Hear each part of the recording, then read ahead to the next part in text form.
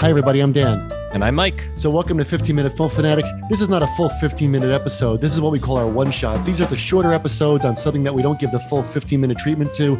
It might be about something that's going on in the entertainment world or something one of us has just seen, like a one-off episode. And we wanted to do one now because Mike has just rewatched The Lady Vanishes, Hitchcock's film from 1938. And Mike said he had some things to say about it. So Mike, I've seen The Lady Vanishes, haven't seen it in a while, but what was your takeaway from seeing it again? You definitely have to rewatch it. I think what it really suffers from is a lack of great stars. There's really nobody that you immediately think of as being in the movie, right? If I said The Man Who Knew Too Much, that's a Jimmy Stewart movie. Right. It's not like that. It's a great ensemble movie, but it's extremely tense. It's got Hitchcock's fingerprints all over it. I'm not sure exactly how old he was when they made the film, but it's definitely one of his more mature of his early films. It's horrifying. It's got all of the classic ambiguity and suspicion, but of course Hitchcock lets you in at exactly the right moment. You know, we say this a lot about movies, but a much lesser director would have held that for 80, 85, 90 minutes and then revealed that the old lady was alive the whole time. This movie leaves you in doubt as long as you can possibly bear it for about 20 minutes and then lets you in on the broader plot. There's a great fight scene in the movie, which I didn't expect. Do you know the scene that I'm talking about? The fight with the magician and the luggage rack.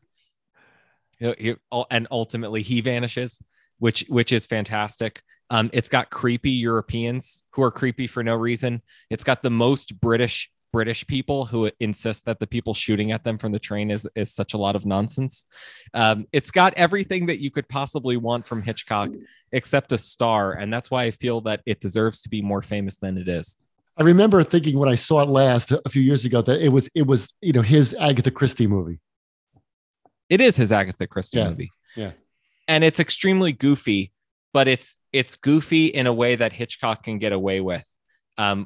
Where, the key plot point, the MacGuffin in the movie turns around a box of Mexican tea, which is proof positive that this lady exists. And it's wonderful. It's very weird, but it definitely deserves to be more famous than it is. Hitchcock also some of his films suffer from the fact that he made so many great films, such that if you made a top 10 list, or even a top 11 list, you probably wouldn't find The Lady Vanishes on it. But if somebody else had made it, it would be their magnum opus. Yeah, that's what we felt about Foreign Correspondent. If somebody else had made Foreign Correspondent, it would have been a whole different thing. Yeah, absolutely. But I think that this just kind of gets swallowed up in the rest of his work undeservedly, because it's got that magic formula. I think you're in and out in 95 minutes. And it's got a lot of silliness, but a very satisfying ending. And it begins when it begins and it doesn't end until it ends. And that's what I love about Hitchcock. All right. So check out The Lady Vanishes if you haven't seen it in a while. Mike, thanks for the plug. See you later.